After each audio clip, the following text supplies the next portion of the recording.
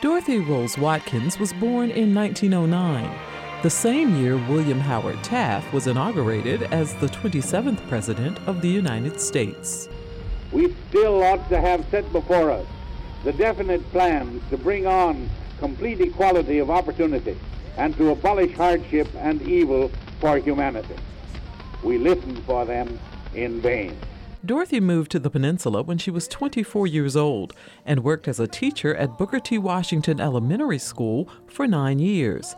She witnessed glaring disparities, not only in what her students experienced, like poor quality textbooks, insufficient supplies, and access to transportation, but major disparities in pay.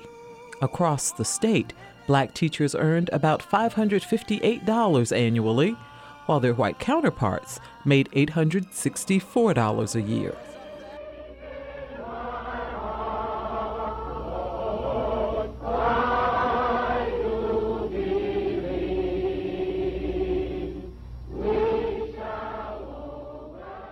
Black educators across the state had been petitioning their boards for equal pay since 1901. Their cries fell on deaf ears. Then there was a break. Teachers in Norfolk won a court case on appeal, and the city began phasing in pay parity. This gave the Newport News Negro Teachers Association reason to once again petition their board. When the board said no, Dorothy had had enough, and on February 18, 1942, she sued the superintendent and the school board and won. It's been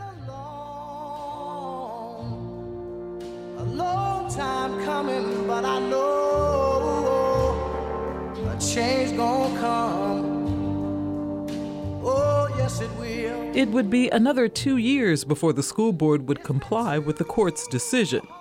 But this was a major victory for black teachers in Newport News and a major step in the fight for pay equity across the South. Yolander Hilton first learned about Dorothy Watkins' activism after taking a job at the school named in Dorothy's honor.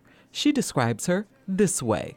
This woman, she has courage like a lion. She was a social activist, a woman who believes that all children can learn, and one who you can count on for integrity and treat everyone equally. Like most activists fighting change in the 1940s, 50s, and 60s, Dorothy's determination to bring about change came with a cost. 6 months after the ruling, the school board fired Dorothy and 5 other leaders of the Newport News Negro Teachers Association. She would sue for reinstatement, but the courts would uphold the board's decision. Virginia did not want you to have unions of any sort to gather in any way because the employer is always right and they can fire you.